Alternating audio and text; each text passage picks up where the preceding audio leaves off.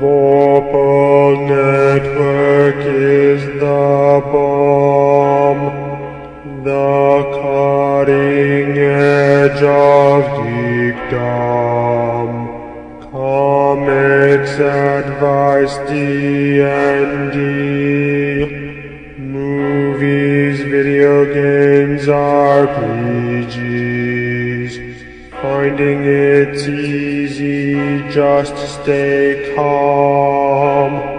VorpalNetwork.com. This episode of The Tome Show is brought to you by Continue Magazine, a quarterly magazine for gamers of all types and listeners like you. Thanks for using the Tome's Amazon store.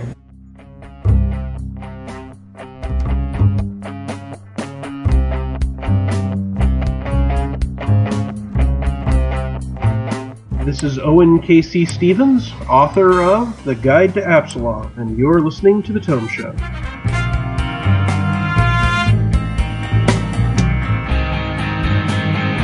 Welcome to The Tome, a D&D news, reviews, and interview show, and I'm your Tome host, Jeff Greiner. And I'm Tracy Hurley. In this episode, we're getting our story on with a game industry veteran who's worked on Earth Dawn, Mutant City Blues, Feng Shui, the Star Trek RPG, the Fiendish Codex 2. We can keep going, but you also did the...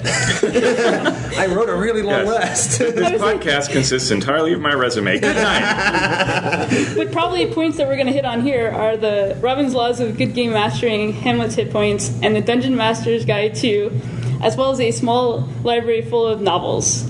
So give a warm episode 201 welcome to the master of storytelling, Robin Laws. Hey, everybody. It's great to be here. Thank you. So we're going to start off just getting to know you a little bit and so make sure everybody understands the gravitas of the situation here. So. I will attempt to be Cronkitean. Beautiful. So let's start with just your background in gaming. How did you first start getting into gaming? How did that come about? What's all that? Okay, let's try and do the least convoluted version of this narrative. I always thought of myself as a writer, but until I started doing it, I never thought of the hobby gaming market or adventure gaming scene as a market for my work. And that kind of happened by accident. In college, I got involved in an APA, Amateur Press Association, called Alarms and Excursion. And for those of you who are not as veteran as I am, what this was is a fanzine that was put together of different contributions that people would pay $1 a page to defray the cost of mimeographing the pages on different color paper stock. And there'd be a sort of a hand-drawn cover on the front, and you'd have your little zine followed by everybody else's zines, and you would comment back and forth to one another at the end of your content. And so basically, this was a pre-internet forum with a month lag between comments. And you would think this would prevent flame wars, but no, it did not. And so at any rate, I got involved with this and wound up corresponding separately with some of the other people who were involved with this and encouraging people to play in a play-by-email fantasy campaign that I was running based on rules of my own design. And some of the people who got involved with this, I would send them a little packet of information, and one guy sent me 12 pages of handwritten critique of my setting in different colored pen. But one of the other responses I got was a letter from two people that said, "Hi, I'm Jonathan Tweet, and I'm Mark Reinhagen. We have this exciting new product called Whimsy Cards, and we would like to play in your email campaign." Now, never heard again from Mark, but Jonathan did play for a while, and we struck up a real correspondence. And again, this is back in the age of pterodactyls when people wrote letters to each other. On stone tablets? Yes. And so Jonathan went through the experience of being with Lion Rampant, which produced Ars Magica and was sort of the seed company from which White Wolf eventually grew. But Jonathan sort of grew disillusioned with the gaming scene and went off on an adventure in Spain and changed jobs for a while. When he came back, he said, "I want to produce an unpublishable game." And my inspiration for this is that Robin has written in Alarms and Excursions a little 2-page article about what a William S. Burroughs role-playing game might be like. And so his unpublishable game eventually caught the attention of John Nephew, who was also participating in Alarms and Excursions at that time, and that was a red flag to a bull, and he said, I'm going to publish your unpublishable game. In the meantime, I'd written a bunch of setting material in these letters to Jonathan, basically as a way of procrastinating from the spec writing project that I was working on at the time. And these basically wound up verbatim in Over the Edge, as a lot of the setting material in Over the Edge. So the cut-ups, conspiracy, the terminal, all the weird drugs in Alamarha. And what language level is your podcast rated as? Typically lean towards clean when possible. Okay. I'm a teacher, and students will inevitably find it. Okay, so I won't tell that part of the anecdote. Okay. So basically that wound up verbatim in Over the Edge. And also, at about the same time, I was writing in Alarms and Excursions about this crazy fantasy campaign that I was running, where you were all tribesmen in this incredibly desolate region where there was no religion and magic was dangerous because the gods were so nearby, these weird animal gods, that they were just terrifying, and they created all these terrifying monsters. And that caught the attention of Steve Jackson of Steve Jackson Games, who out of the blue sent me writer's guidelines and hey, how would you like to write a GURP supplement about your campaign at home? And I took him up on that, and that became the book known as GURPS Fantasy 2 Adventures in the Madlands, which was an incredibly polarizing GURPS book that half the people who got it thought it was genius and the other half thought it was completely unplayable. Now, I knew that it was playable because I had been playing it. And anyway, at that time, even more so than today, the role-playing scene was very close-knit. America Online had appeared as their main way of getting on the internet, and there was a little industry forum on there, and people were looking for freelancers to work on projects. And so before I knew it, just as my video store day job disappeared, I was being contacted to write game material for people, and in short order I was making a living at it. And I've been making a living as a writer in various fields, including mostly gaming and fiction, but little sidelines into electronic games. I even wrote for Marvel Comics for a little while. It was a crazy little detour. And so I've been doing this as a full-time job ever since. Cool. And it sounds like when you're describing how you got started, also having that small community maybe really helped you learning how to rate things for each other and get that beginning part in with all the comments back and forth. Yes, absolutely. The great thing about still today about the hobby gaming industry is its aspect of the, hey, I've got a barn, hey, I've got a percentile system, let's put on a game company. And so I, as a writer, get to hang out with people in all different phases of the, air quotes, industry and learn about how everything works, so that I am just as often to be hanging around in the bar after hours at a con with other publishers as with writers. And so you can get a sense of the business aspect, such as it is, pretty quickly, and there's that sense of shared community. And, having worked, for example, in comics briefly, I can tell you that the gaming industry is a paradise on earth in terms of people feeling collegial and feeling all part of the same thing. When somebody else produces a cool game, you don't think, oh man, that guy has my job and that I should have that on. You think, oh wow, that's a really cool game. I might steal that idea later for another game down the line. And we have this feeling that we all like each other's stuff and that we're all contributing to the greater corpus of gaming knowledge or art or whatever you want to call it.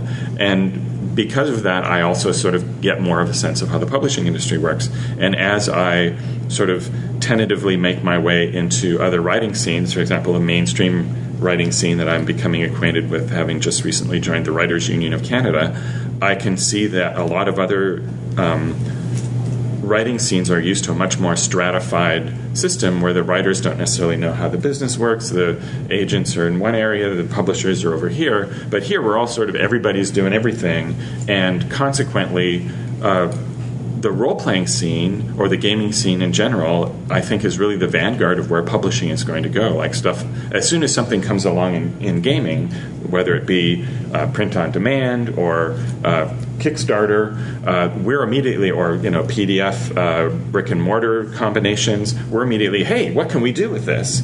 Whereas a lot of other people in the more traditional publishing industry, their response to changing technology is,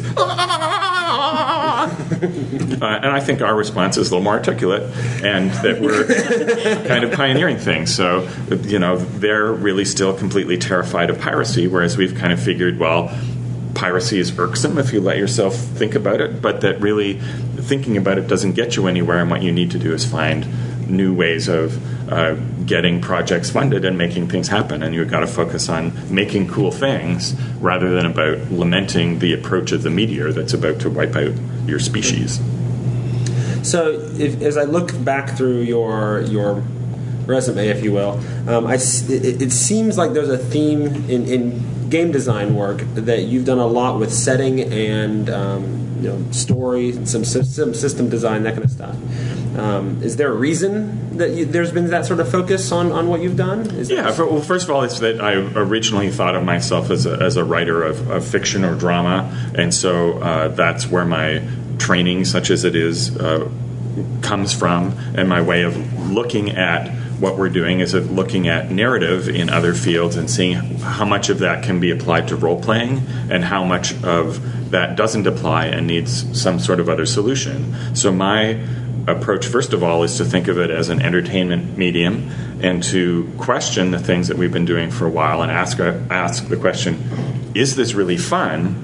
Or is it just something we're habituated to doing? If the answer is B, how can we make this fun? And also, if the goal is to create a story, and role-playing is a vast field, and the goal is not always to create a story, but when it is, how do we steal the time-honored techniques from 2,500 years worth of narrative development and apply them to what we're doing? Because Gary and Dave, when they created role-playing as we know it, were not setting out to create a new form of narrative. They were trying to create a cool new war game where the unit size was reduced from a platoon to one dude wearing a hat with stars on it. And as soon as you do that, as soon as you have a protagonist, and as soon as you have persistence, as soon as you give that guy some experience points and bring him back for another scenario, you have a story medium. And so given that insight, the question is, what other things can we steal from other story forms in order to make our story form more fun and exciting and engaging? So of all the things that you've designed, system or setting or whatever, or a story, we're going to make you pick your favorite child. Which one do you like the most? The one I'm currently working on. The one that's you should know from that. You should know from that hack question that there's going to be a hack answer. Very good, Tracy. Any other questions about Robin?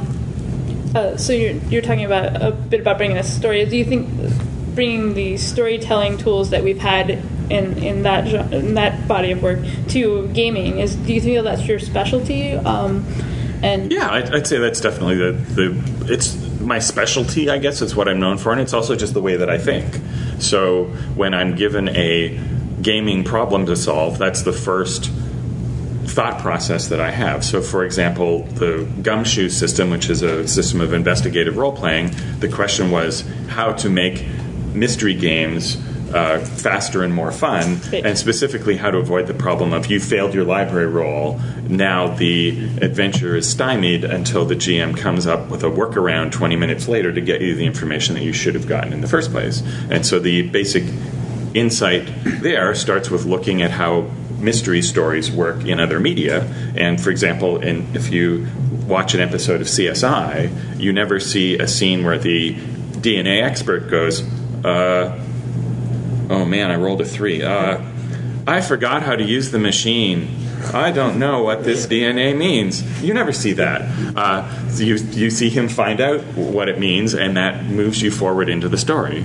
So then the design question was how to come up with this simple and elegant method in order to avoid that. And the simple and elegant method, just as in the old story, doctor, it hurts when I do this. The answer is don't do that. So in Gumshoe, if you have the right skill and you look in the right place and do the right things, you don't roll for information, you just get the information. Right. And that has all sorts of other effects that you can build out from there, and that's what we've been exploring as we've created more Gumshoe games. But that's just an example of the thought process that leads to a game decision like that. And how is telling stories within a game format different than just in a book or movie format? Because I'm thinking of Hamlet's Hit Points, where you try to remind people that the players are at two levels. They're at their character level, and then they're at themselves watching the story unfold. I think the main insight, first of all, is that if you're the GM, you are not storytelling. You, with your players, are story making, that it is a collaborative exercise, and that you are not imposing a pre-existing narrative on them. You together are finding from a range of possible narratives what the actual narrative winds up being. And it's always good to have in the back of your head what the big climax might be in case your players are kind of reactive, that you can bring that out. But you also have to be able to adapt to what other people do. And we all have had, our best sessions that we all remember and love are the ones where nobody anticipated where it was going, but where it was going was way cooler than anything anybody individually had in mind. And that's one of the unique things about the role-playing forum, is that everybody is both artist and audience at the same time. And so when we borrow things from other media, we have to keep that in mind, because with the possible exception of improv comedy, you don't see story making, you see storytelling. All right, well, since you're clearly, if you look at the work you've done, you have a level of respect in the industry in storytelling. You have indie cred, and at the same time, your name is on the cover of the Dungeon Master's Guide 2, and you do stuff for Dungeons & Dragons. And so we're going to pick your brain a little bit about integrating story into D&D a little bit. But before that, we do need to thank our sponsor, Continue Magazine. They are a quarterly magazine all about gaming. They talk about video games, board games, miniature games, role-playing games. If you're interested in any kind of game, check out Continue Magazine at continuemag.com. For entire generations of people now, gaming is as much a part of the fabric of their reality as television, films, books, music, and any other form of entertainment medium. Continue is a magazine for the gaming community, the global gaming community. Not just video and computer games, but board games, card games, role-playing games, alternate reality games, and anything that falls into the category of humans engaging to have fun. A celebration of gaming. Everything we love about this mad entertainment sector. Continue Magazine at www.continuemag.com. We're back, and now it's time to chat some more about the art of telling stories through games. So you talked a little bit about the difference between storytelling in a game and other areas. One of the things that comes up in role-playing games is that because it's collaborative and you have all these people, it's sometimes hard to get the story to involve all of those people. Do you have any sort of tips on making sure everybody has that role to play? Right, and this goes back to the insights that I first published in a book called Robin's Laws of Good Game Mastering, and that wound up in the 3rd edition Dungeons & Dragons Dungeon Master's Guide 2, and then in 4E were hard-baked by other writers into the core original DMG, and which, for example, is my objective when I come up with things, that I want to see them not just stay in my books, but to get into the bloodstream of gaming, right? That's victory for a game designer, to see your ideas more widely adopted, and you can't be more widely adopted than to be in an iteration of D&D. And the insight came from doing seminars at Gen Con and at other conventions, which were GM troubleshooting panels. And the main question that always came up from people who wanted their games to be better was, what do I do about this guy in my group who isn't playing the way my expectations of how he should play are going? And so it's like, how do I get my guys who only want to fight to role play more? Or how do I get my guys to stop role playing and get in the proper fight? And from that insight, of course, is, gosh golly, people who play role-playing games get different things out of them, and that we all have a different range of tastes. And the Robbins Laws book, not my title incidentally, types players in an admittedly sort of crude fashion, but it's the first step to asking yourself, what do these people in my group want? And Sally may be very interested in hitting things with their axe. Bob may want to come up with the most risk-averse tactical plan possible, and Janie may want to spin off crazy verbal farragos as her character blathers her way through encounters with tradesmen and whoever else. And so you sort of, the first step to engaging everybody is to ask yourself, what is everybody engaged by? And once you start doing that, you can find out what carrots people respond to and what sticks make them run in a useful direction. And so it's a matter of understanding the people in the room with you, understanding that their tastes evolve over time, that they might differ from one session to the next. There might be one session where people are extremely engaged with a tactical situation, and then the next weekend everybody's tired and cranky, and maybe just sort of some lighthearted role playing is what you need. And so it's a matter of reading other people, which sounds like a completely elementary thing, but reading other people is not necessarily a skill that all of us in the Geek Tribe come with out of the box. Some of us have to think about it in an analytical way and learn how to do it. And once you start thinking about it in an analytical sort of, what is the mathematical equation of the emotions that my friends are thinking? And then you have that breakthrough and you go, oh, right, okay, that's how that works. And this may even be something that can translate into the rest of your life, right? So that's basically it, is pay attention to the other people in your group and see what they seem to like, and do more of that and less of the other stuff. So specifically, when you sit down and plan out a game session or maybe a campaign, what are the steps you go through to construct your story? I like to improvise a lot and to fly by the seat of my pants, and so my question to myself is always, how little can I possibly prepare and still have a satisfying and interesting game? Now, I am unusual in that as a professional game designer, I have to subject my extremely patient players sometimes to game experiences that are not tailored to them. So, for example, the thing that I'm designing now is more of a sandbox-oriented campaign. It's for something called Dreamhounds of Paris, which is a Trail of Cthulhu Mammoth source book that I'm working on, which is both the Paris book and the Dreamlands book. And the idea is you were playing the major figures of the Surrealist movement in Paris at the late 20s and early 30s after they discovered that they can manipulate and change the Dreamlands. And so the whole idea is, what do you, as Salvador Dali and Louis Buñuel and René Magritte and Marcel Duchamp, do when you're let loose in the Dreamlands to wreak whatever havoc you want? Now, my group is not necessarily the best group to play a sandbox game because of the personal dynamics of a couple of the dominant players, and that they're happiest when I'm leading them more than I might do with a different group. So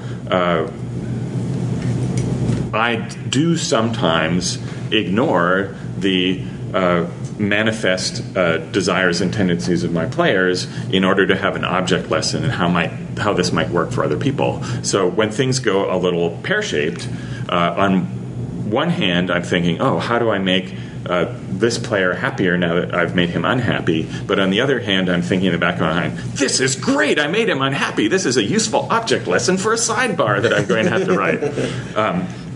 So how I do it in practice is sort of a little abstracted from the way that I would recommend other people who are not doing this for a living and don't have super patient groups would go about doing it. And so part of my ability to give good advice to people also depends on events like this, where people ask questions about how to make things better in their game. And over the years, since I first started doing those, maybe coincidentally, I would hope maybe not entirely coincidentally, the questions that people ask change. And so at Gen Con I get less, what do I do about people in this group, and then maybe sort of higher order questions But if you go to a place that doesn't get a lot of gaming cons and is more, because we have the creme de la creme of gaming here at Gen Con, but if you go to a local con where people aren't used to gaming guests and you have a GM troubleshooting session, you will go back in time to the mid-90s and what do I do about this guy in my group who isn't playing right? So when talking about stories, a lot of times you may have a story that goes across several sessions. Is it necessary that each session, do you think, goes and adds to that main story, or can they have side stories going off as a break or something else? You may have a very discursive group or a very sort of sandboxy game where going off and doing one crazy thing in one session that doesn't really impact anything is fine by them. So it depends on the sort of narrative style that you're trying to emulate, right? If you're doing epic fantasy, you probably don't want to have the session where the paladin decides that he would like to have a sideline as a pig farmer and goes off and starts a pig ranch. Sure. That would get cut even from Game of Thrones. But in another game that's sort of more kooky and picaresque, that may be more fun. The weird complications of the paladin starting his pig farm might be more interesting than any grand epic narrative. And it may be that your players pull you in a direction you didn't anticipate. You may be planning to do a grand Tolkien-esque narrative, but they may show up and consciously or otherwise bend it toward being a Jack Fancy and picaresque narrative. So you've talked about the idea of knowing your players and what they're looking for, but just because I know that one guy likes to hit things with the sword doesn't necessarily give me story beats. So where are you going when you come up with sort of inspiration and ideas for, this is what's happening and where it's happening and how it's happening and who the villains are and all that? Right. How does that all come together? Well, you start off with a story premise just as you would in any medium, and then as you develop that a little, the next step is to then go through your checklist of things that you think people are going to respond to. And so if you have a narrative that's all about intrigue backstage at the palace, and you know that Janie likes to hit things with their axe, you've got to, okay, where am I going to fit in an opportunity where she gets to hit things with her axe? So then maybe there's a bunch of assassins break in the middle of the night. Janie gets the chance to, kill some ninjas with an axe, which of course one should do on a regular basis, and then that can then fold into the conspiratorial narrative because the other players, the guys who like talking, can use, we killed off those ninjas for you, so surely you will agree to our trade demands, right? And so it's often this sort of a second level questioning that you do either formally before you play, but really more often on the spur of the moment, right? That it's more likely that you're going to plan this conspiratorial session, not think about Janie and her axe swinging needs, and then see Janie getting kind of bored, and then you think, okay, time for the ninjas. And so it's a matter of being able to adjust on the fly, and then the question is, where are my ninja stats? So a game like D&D, where the stats in whatever edition are very elaborate, you will need to use some sort of tool to bring out to have the people to sort of jump in to be the ninjas, whether you're just grabbing the kobold stats and changing the chrome, or whether you are quickly using an online tool to design ninjas on the fly. That still gets to you where you want to go. And then you can sort of take all those things and build out from there, right? Right. And then you start asking questions of where do the ninjas come from, and now you got to travel to that place, and it just sort of keeps building. And as you incorporate more things for more players, it sounds like you just sort of keep building more and more. Yeah, and the result is inevitably more ragged than a narrative that you would see in a novel that's tightly plotted, or an ongoing television series, unless that television series is True Blood. But because that's structurally, if you want to see a TV show that is completely structured like a role-playing game where the GM is frantically trying to keep all of the disparate players who've gone off in completely different directions interested by throwing weirdo subplots at them on the fly, that's True Blood. True Blood is its secret role-playing or not so secret role-playing roots really shine through. So do you ever construct stories for your games that are sort of large arcing stories? I just did a campaign that went from first level to 30th level in 4th edition, right? And I had a vision from the beginning of where it was going to end. Is that how you construct stories, or do you always sort of try to let it flow organically? On a practical level, I never run something that's the equivalent of 30 levels of D&D because I have to work on a number of projects so that my games wind up basically, if they last, I think the longest recent campaign I've run was basically we had 20 episodes of my drama system game. But more often, it's kind of short and contained. Some of the games will have a story arc sort of implied within them. There's an upcoming game I'm doing for Pelgrane based on Jack Vance's science fiction stories. It's called The Gaian Reach, and it assumes that you will play a short story arc. And the idea is you all want vengeance against the interstellar enemy Quandos Vorn, and the way you create the campaign in an improvisatory way is at the first episode when you're creating your characters, you decide what horrible thing Quandos Vorn did to you, why it is hard to combat Quandos Vorn, the weakness that you have that Quandos Vorn can exploit, and as you all create that guy, that determines the shape of the narrative, but the inevitable shape, the end point is finally you, after a series of exciting adventures, you catch up with Quandos Vorn. And so, in classic story formation, the ending of a story is implied in its initial scenes. So you set up a problem, and you may extend that problem infinitely, well, not infinitely, but over a long period of time or over a short period of time, and eventually resolve it. A lot of games, though, allow you to sidestep that entirely, and just they create a core activity that you do in a repetitive manner and is satisfying whether you go anywhere or not. And of course, D&D is the archetype of that, with its experience point system, where you are always working to level up and to get magic items to allow you to do more cool stuff. And there are lots of people who are perfectly happy having the narrative remain at the rudimentary level that Dave and Gary would recognize, where the only real story points are, do I kill the monsters in this room and take their stuff, or do I kill the monsters in this room and take their stuff? And that, too, is a narrative, albeit a very simple and sort of episodic one. Sure. Although you can tell a longer form story with the end in mind. Oh, yeah, absolutely. Same system. Yeah, for sure.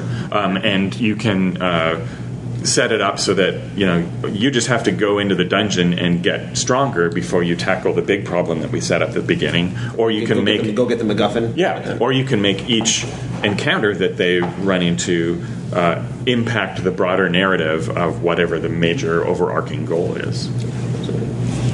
Try to open them up. I'm fine. Okay. Then we have about 25 minutes or so to any questions from the audience that you have. If you let us know that you want to ask a question of Robin or us, I suppose.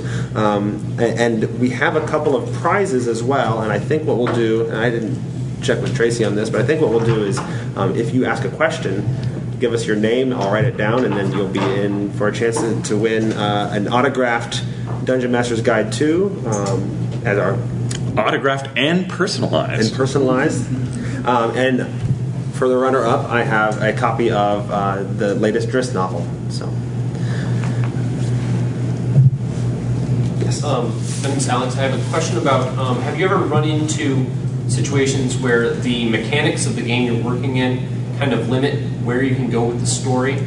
For example, 4th edition Dungeons & Dragons has a really trimmed down skill set.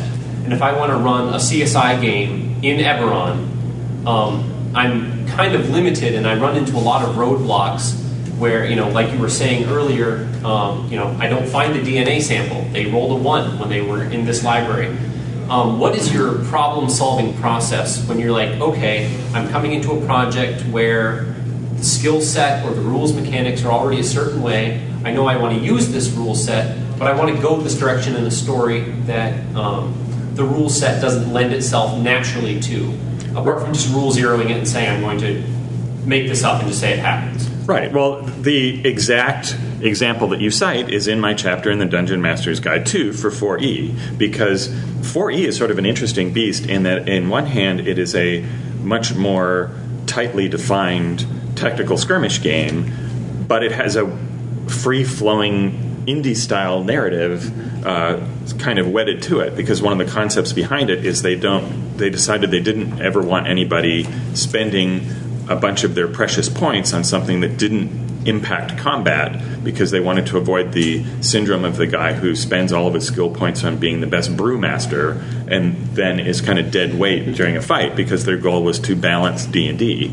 Now, the question then becomes, is it desirable to balance D&D, which I suspect is a topic for an entire other podcast.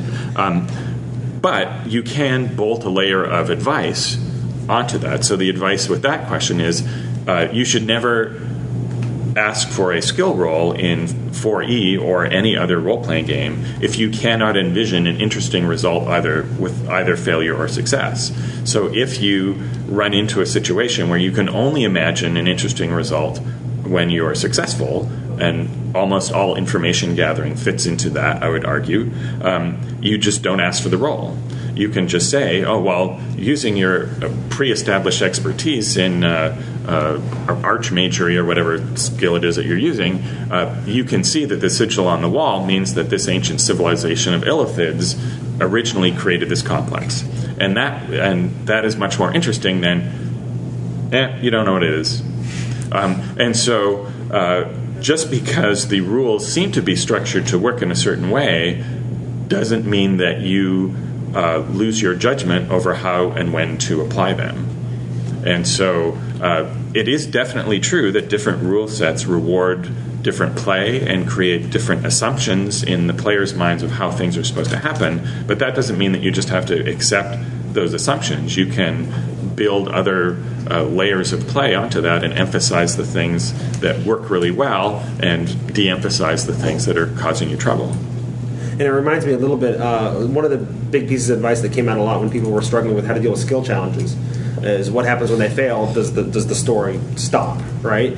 And a lot of the advice that came out at that time focused on the idea that failure at the skill challenge, or in this case failure at the skill, doesn't necessarily mean that the action failed. Maybe it succeeded with a complication, which can actually lead to better storytelling, because now the heroes are facing some sort of obstacle to overcome. Yeah, that's the fail-forward concept, where the failure leads to another interesting obstacle for people to deal with, but sometimes you can't think of a fail-forward, you can just think of a fail, in which case, don't ask them to roll. Yeah. Just want to comment. I use something similar like What's that. The name? Oh, Andrew. I use something similar. When they fail something, it takes a while for them to do it, basically. So if they find out, oh, this guy's the one who we have to take out before he assassinates, we have only one chance now. We just have enough time for that. We can't prepare. We've got to go right now. If they fail that challenge or skill or whatever.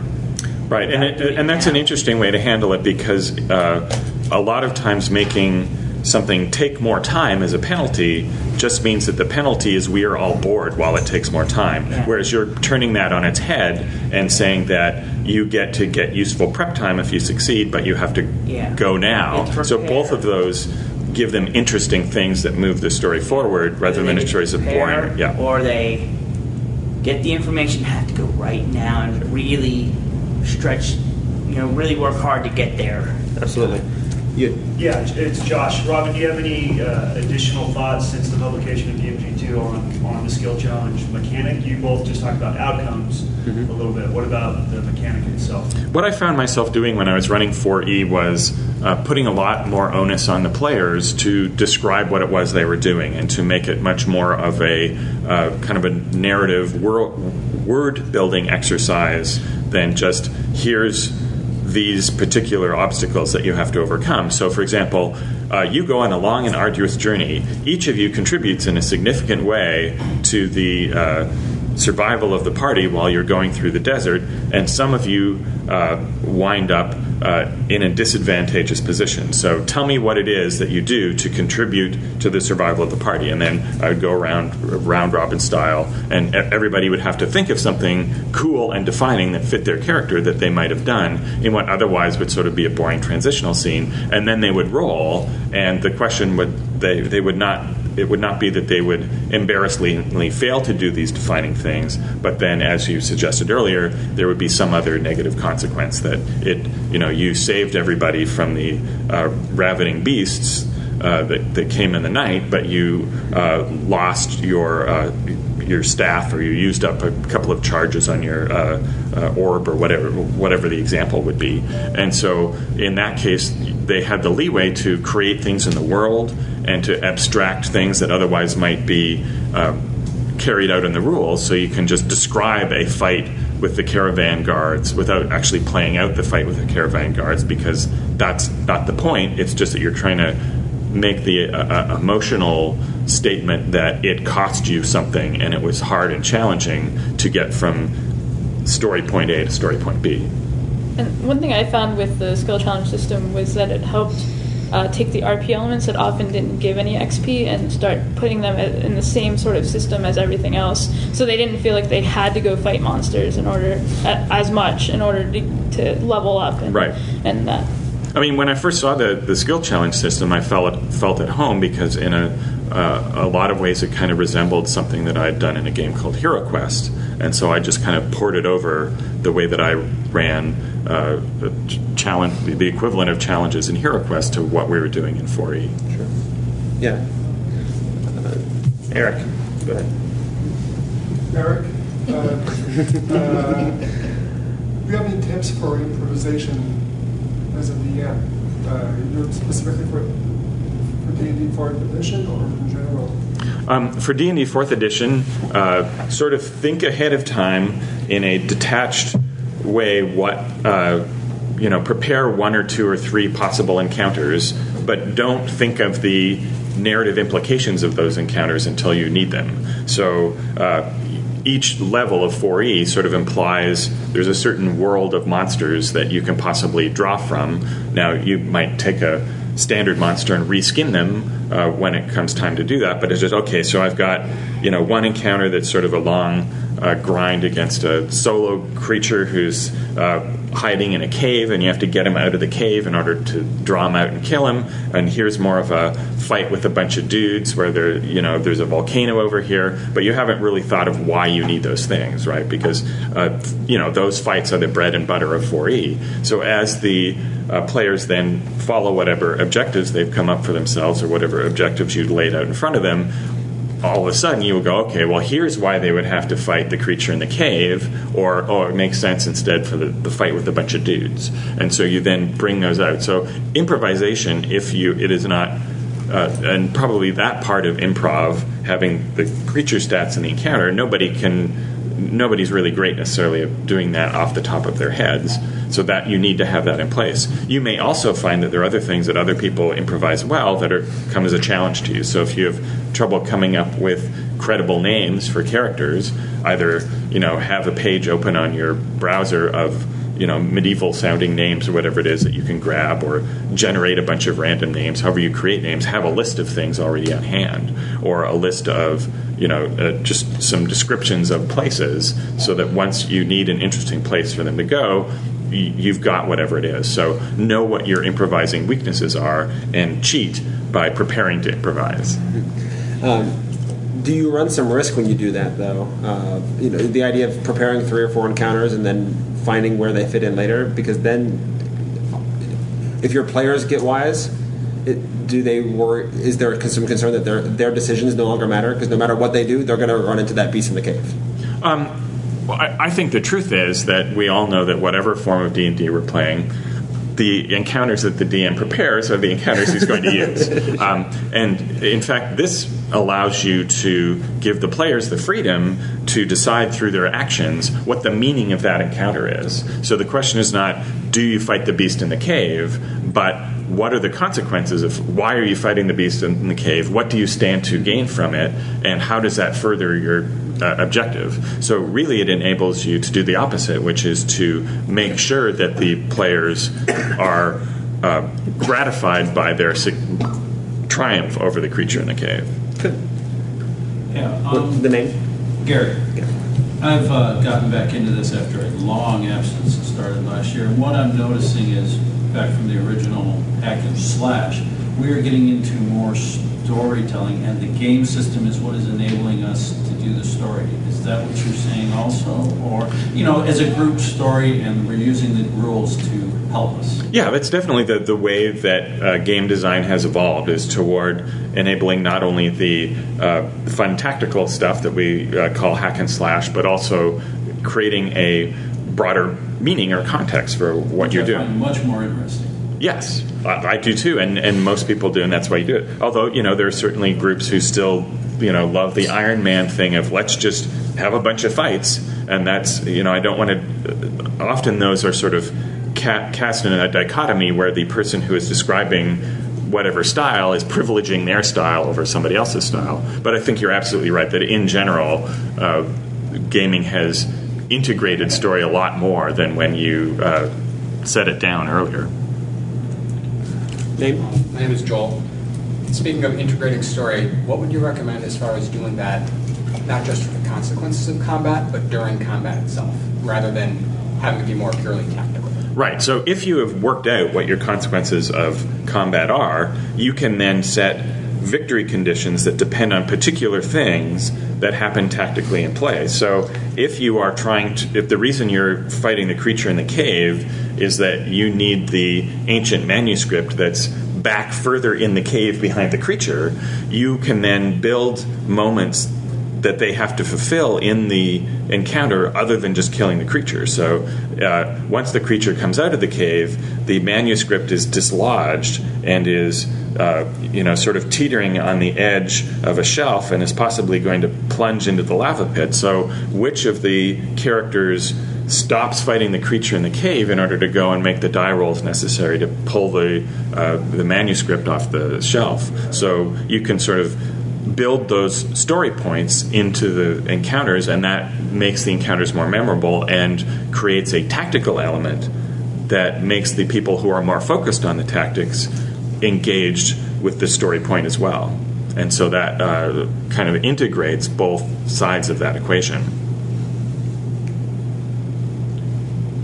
Jeremy. Due to scheduling conflicts and things like that, we've started in our group to try to do online gaming, like the Google Hangouts, and we're noticing some quirks of it. Like when you're around a table, everybody can talk here and there, and we're finding that not everybody's getting enough time to speak and things like that. Right. Have you experienced much with this medium, and do you have any tips on how to construct a narrative as a GM? Right. All of the following blazing insights are based on precisely one Google Hangout game of a game of the system I'm currently developing, Drama System, which is all about talking and personal interaction. So take this with a grain of salt. And the way that game is structured, the structure of the game forces everybody to take equal shares of moving the drama forward and taking part in it. And so it sort of naturally creates a dynamic that works really well in Google Hangout. If you're playing something else, you as GM really have to pay attention to who's getting to do things. And visually, Google Hangout does something really slick, which is that it pays attention to who is talking, and they get the big face, and everybody else is down below. And so if you are seeing somebody's big face more than somebody else's, you need to do the usual sort of tricks to draw people out and address players. And that's something you have to be more proactive about. I have to say that Google Hangout is really promising. We'll find out with tools that make that work, and you'll come up with protocols for how to make that work. It's way better, certainly, than trying to play by chat, where people's attention drifts and they've got 6 tabs open and they respond to you 10 minutes after you type something to them. It really does create more of a face-to-face dynamic. And so it's really a matter of being conscious of that issue and being conscious of drawing out the people who are disengaged or shy. And so you need to look at not only the big face but all of the little faces and see whose attention is wandering. And it can be challenging in that little pixelated image at the bottom of the frame, but basically it's like learning a new social skill for an incredible, crazy new Dick Tracy phone watch kind of system. Thank you. Just a comment, Andrew again. Andrew. I do something similar with Skype and MapTool. I run an online game most Fridays. I'm actually missing a session today because of this, being at Gen Con. But basically, it takes a little while, and you have to make sure your group is kind of okay with you kind of taking a little bit of charge of, okay, you've had enough. Next person, what are you gonna do? And then kind of keep an eye on who hasn't done anything recently, who should be, and who should be the one talking now. Alex?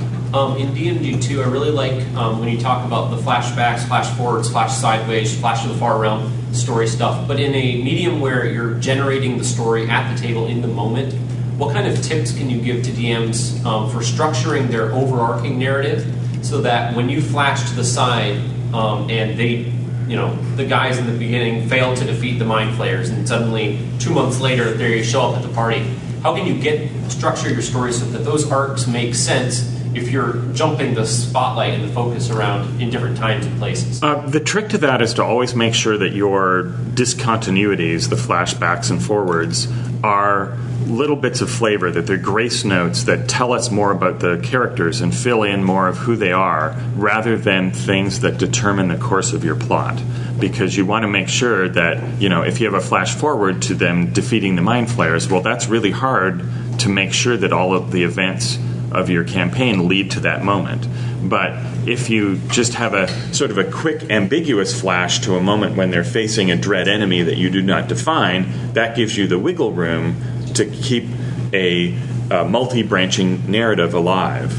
And just like, when you go back to the past, the point is not to do something that necessarily determines the direction of your plot, but to explain why the paladin acts like this, or to go back to a previous point, to just give somebody a little spotlight time when realistically their character shouldn't be really doing anything, but the player should get something to do. So think of them as little sidelights that... and that is when you see a TV show where there's those little flash forwards, that's usually what they tend to be. They're not huge reveals. They're things that give you color and dimension to the characters.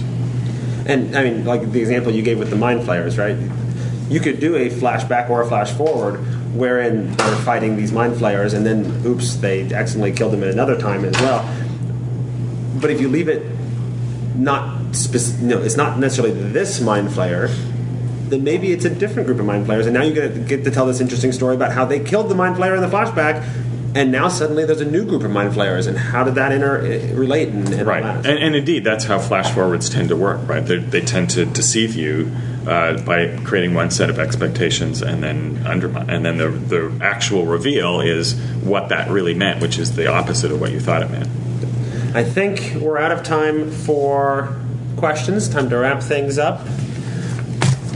We'd like to say thanks to our sponsor, Continue Magazine, to Robin D. Laws for being here. Robin, where can people find out more about you or what projects are you working on you want to talk about before we go? Things to look for include my new Pathfinder Tales novel, Blood of the City, which is a gritty urban adventure of family betrayal. If you like horror, look to the Green Ronin booth for New Tales of the Yellow Sign, which is my collection of short stories based on the King in Yellow mythos of Robert W. Chambers. You can come to the Pelgrane stand to look for various exciting gumshoe products, including Tartarus, which is your chance to revise the disappointments of a certain science fiction blockbuster that was full of idiot plotting. You will get to go to a bad planet and find out why the previous team of people did a bunch of stupid things and hopefully not do those stupid things. And speaking of podcasting, go to iTunes or to www.kenandrobintalkaboutstuff.com for my new podcast that I do with my compadre Kenneth Haidt, where we talk about stuff. And we'd also like to thank our Gen Con audience. Thanks for coming. If If anybody wants to get a hold of us, we are available at thetomeshow@gmail.com. You can call into the voicemail line at 919-BIZTOME. That's 919-BIZ-TOME. And you can find show notes on the website at thetomeshow.com. And that is episode 201, where we took our gaming stories to a whole new level with Robin D. Laws at Gen Con in this episode of The Tome.